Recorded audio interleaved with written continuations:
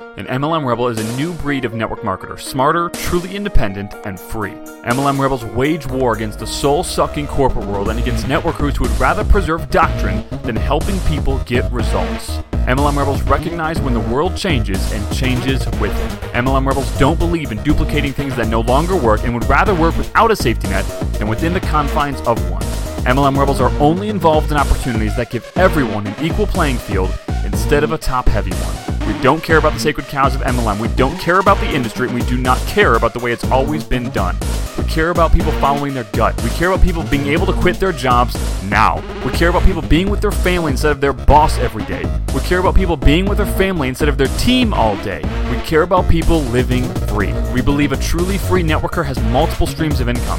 We believe a truly free networker's creativity isn't shackled by their company's contract. We believe a truly free network marketer actually knows how to market and that they run their business like a real business. MLM Rebels prioritize faith, family, business, sacrifice sacred cows, build their own empires, never rebel against each other, and change the world. MLM Rebels know they are not confined by doctrine, not stifled by the past, and know they are one business away. My name is Zach Spear, and welcome to MLM Rebels. Hey, what's going on, everyone? Hope you're having an amazing day. I am excited to spend some time with you guys here right now, and I want to share with you just a few lessons that we've been, working through, and that I think that could really, help you. And I'm excited to hopefully, I keep saying that over and over again with the podcast. I'm excited to hopefully spend more consistent time, but I guess I am consistent spending time with you in the podcast. It's just sometimes the episodes are really far apart. So I'm going to do my best to do a little bit better at that. But we've just been just really working on a lot of really fun things in the business, a lot of really foundational things, which have been great. But sometimes that just kind of keeps you out of doing podcasts and things like that. So actually, funny story. I just got to share this with you. So on my wall. So we moved into a new house, earlier this year, and my office is, it was the first room we set up because just with the movers and stuff, like I had to it worked out that I needed to get my office set up before the rest of the house got moved in. And so my office kind of got like the setup treatment like on day one. But it has not evolved at all since then. So I literally still have like pictures on the floor. Like we never repainted the office. And I think this room like used to be like someone's bedroom or something. I don't really know, maybe a guest room. So like, the walls have some holes in them still from, nails and stuff. And, people try to paint over things and didn't totally, all work. So it's just kind of funny because like we kind of rushed in me into the office and like never really did anything past that. But on our wall or on my wall, so behind me, if you're looking at me through like my camera, on my computer, you'll see behind me, if you ever like watch one of the recent YouTube videos, there's the 2 Comma Club award behind me. And when we moved, so it's actually funny is we don't actually use ClickFunnels anymore. So I literally can't get future awards because we do process a little bit of money through ClickFunnels, but I mean, maybe 30 to 40,000 per month. Okay. So it would literally take forever to get like the 2 Comma Club X award. But most of our business runs through not ClickFunnels. Okay. And so, but I always wanted a 2 Comma Club award, right? Like we all kind of like get into the funnel world and you all want one, right? We all want one. And so I always wanted one. And so me and Ashley finally got one. And this was, I think we earned it like 2 years ago, but we didn't actually like accept it till last year. And so I have it up on the wall. And when we moved to this new house, so we got it in our last house. That's like when it was finally mailed to us. And so I never hung it up in the last house. And so when we moved to this house, I actually like wrapped it in a towel, right? And I wrapped it in a towel to keep it nice during the move. And I actually put it in my car and with my other like awards and pictures and posters and stuff. And I drove them to this new house. And so I like, so it's like basically in perfect condition. And I hang it up on the wall, and we have this like sliding door. So if you watch one of my videos, you can see there's like a tri-colored wall. It's like a black, brown, and white. And the brown is actually a sliding door, and it goes into a bathroom. And so it's like this cool sliding door thing. But but it slides obviously like in front of the wall. And so if you open the door in the wrong direction too far, the door will actually hit the 2 comma clipboard and it'll actually knock it, right? And so, obviously I know this, it's my office, so I've never hit it. But me and Ashley go out of town for a mastermind thing a few months ago. And when my dad was actually in the house, I came home and I see this mark on the floor. The 2 comma clipboard is off the wall. Basically he had all the evidence was there that he knocked the thing off the wall and crashed into the floor. So there's this dent in the baseboard, where the award, it's a pretty heavy thing. They actually do a good job with it. And it smashed into the baseboard and created this dent, and it kind of separated the glass from the frame on the 2 comma clipboard. And it's okay, so I kind of knocked it back together, kind of reset the frame, put it back up, right? Well, literally a week later, a friend of mine is over, is actually our upline. He's over, and he's a really fast moving guy. He's just fast moving, period. Fast moving in his brain, fast moving talker, fast moving physically. And he swings the door open the wrong direction, and it boom, just bashes the award, and it flies off the wall, and it smashes into the ground. The frame totally separates. I'm like, oh my gosh.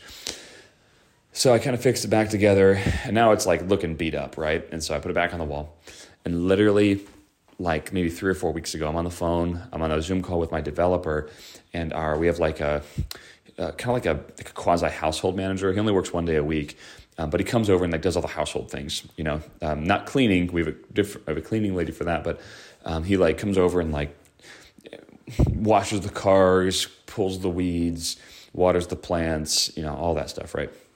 And so he comes in to empty all the trash cans, and he knows I'm about to get on the Zoom call, and so he's rushing, and he rushes in. I've got 2 trash cans in my office, and he rushes in, and he empties the first one, and he goes into the bathroom to empty the second one, and he flies the door open, and as you can probably imagine what happens, it blows the award off the wall again. This time the frame, or the glass cracks. The frame is this is now the 3rd time it's fallen off of the wall into the ground, and I have concrete floors. It's this really cool stained concrete, so there's no give anywhere. And so this thing is mangled. It is freaking mangled. And so I'm looking at it right now, and it's you can't probably tell from the camera, but when you get close to it, it's it's been through some stuff. I'm oh my gosh, just how funny is it, right? You try to accomplish this thing, you accomplish it, and it's it clearly no one gives a flying crap about it, and it just gets destroyed. And it's funny because it's you work for these things, and it's a little material item, it's a little award. It's man, this thing doesn't even matter. It's cool, don't get me wrong. And I think what Russell did to create a movement for it is so freaking smart and cool. And I'm glad we did it, right? It's more about it's obviously building a funnel that does 7 figures. That's cool, not necessarily the award itself. But you're still proud of it, right? And so it's just the fact that it's been mangled. So we actually hit up ClickFunnels and said, hey, can we get a new one? We'll pay for it, right? And they basically wanted us to go through this application process again. So essentially when you get it, you have to pay $250 for they call it an application fee. It's probably just the fees to pay the employee to review your stuff, and then probably to pay for the award, the shipping of it, and they probably make a little bit of profit on it too.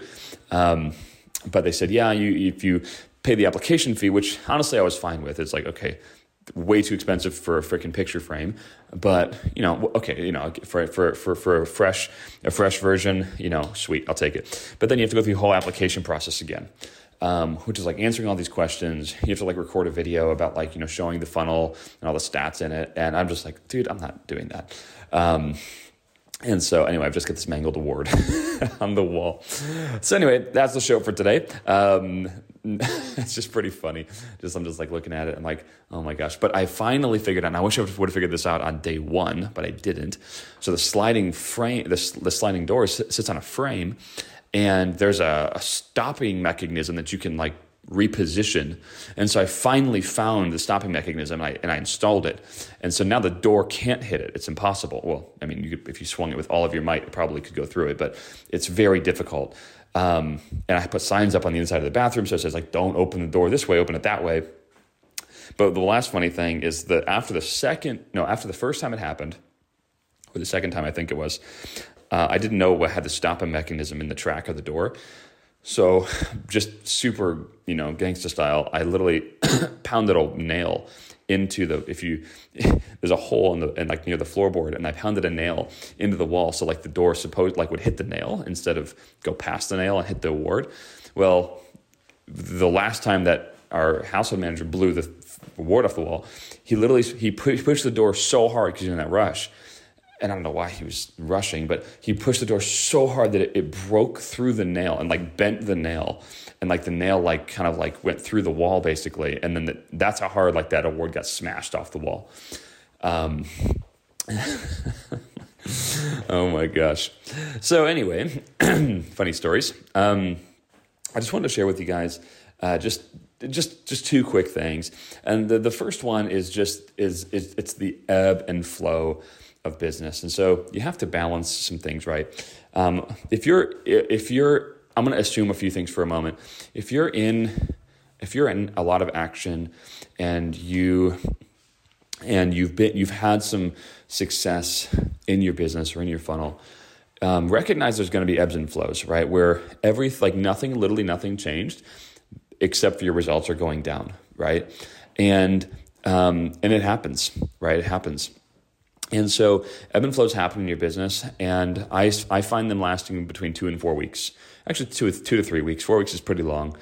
And then you can come out of it, right? And so a lot of times what happens is like you go through this time and you're doing well, and then boom, it feels like you hit like a wall, right? And nothing's moving. The first thing that I would do is, rather than freak out and try to change 1,000 things, it's just let it ride. So typically what I do, I just let stuff ride out for 2 to 3 to 4 weeks before I make any heavy adjustments. And I find that is such a much more peaceful way to live and run the business. And it also typically works. Not always, obviously. Sometimes you have to make an adjustment. But a lot of times it does. Now, again, you please exercise some caution as you listen to this. If you're in a position where you have never, like if you're more entry level, right? If you've never really succeeded yet in business, or you're kind of constantly below 6 figures, like this, what I just said isn't really for you. Okay, it's really not. Like you need to be in a full blown like hunter mentality, like go kill, like go find your prey, kill it and eat it. Like that's where you need to be. I'm really talking to like the person that's, you're consistently well over 6 figures, multiple 6 figures or 7 figures.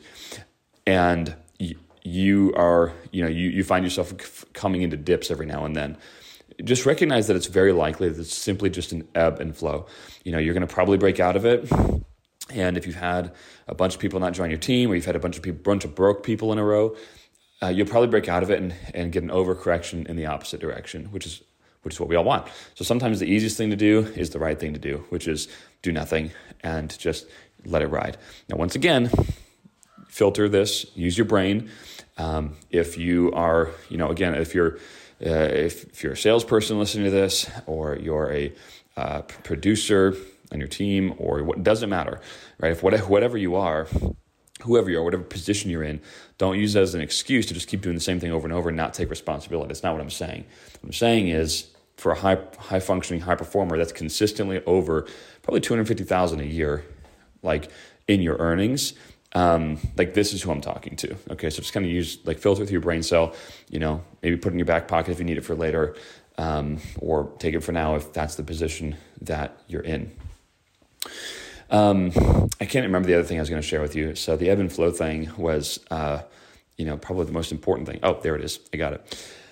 The next one is just relationships and utilizing them well. So, we're in a season right now that's really cool, where a lot of the relationships that we've aspired to have and look up to, we started to get those relationships. And we're getting most of them, not all of them, but most of them in a way where we're kind of at a peer level.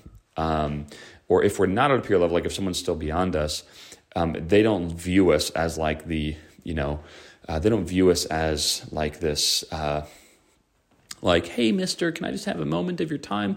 They view us more as a peer. And so really I just wanted to kind of share the two things with you. Is one, there's going to be relationships where you just need help and you need it now, and you don't have the time to play the long game, right? And the long game is, you don't just try to like butt your way into a relationship before it's time, right? You play the long game. Maybe you can get introduced to somebody that is in a position of power that you want, but you don't take it, right? You kind of wait for the right moment to have those things align almost on your behalf. And then when you get introduced to that relationship that you ultimately wanted, you're coming from a place of organic poise and from a place where that person views you almost as their equal, rather than like someone below them, right? And then you can almost always build a strong relationship when you're on equal footing.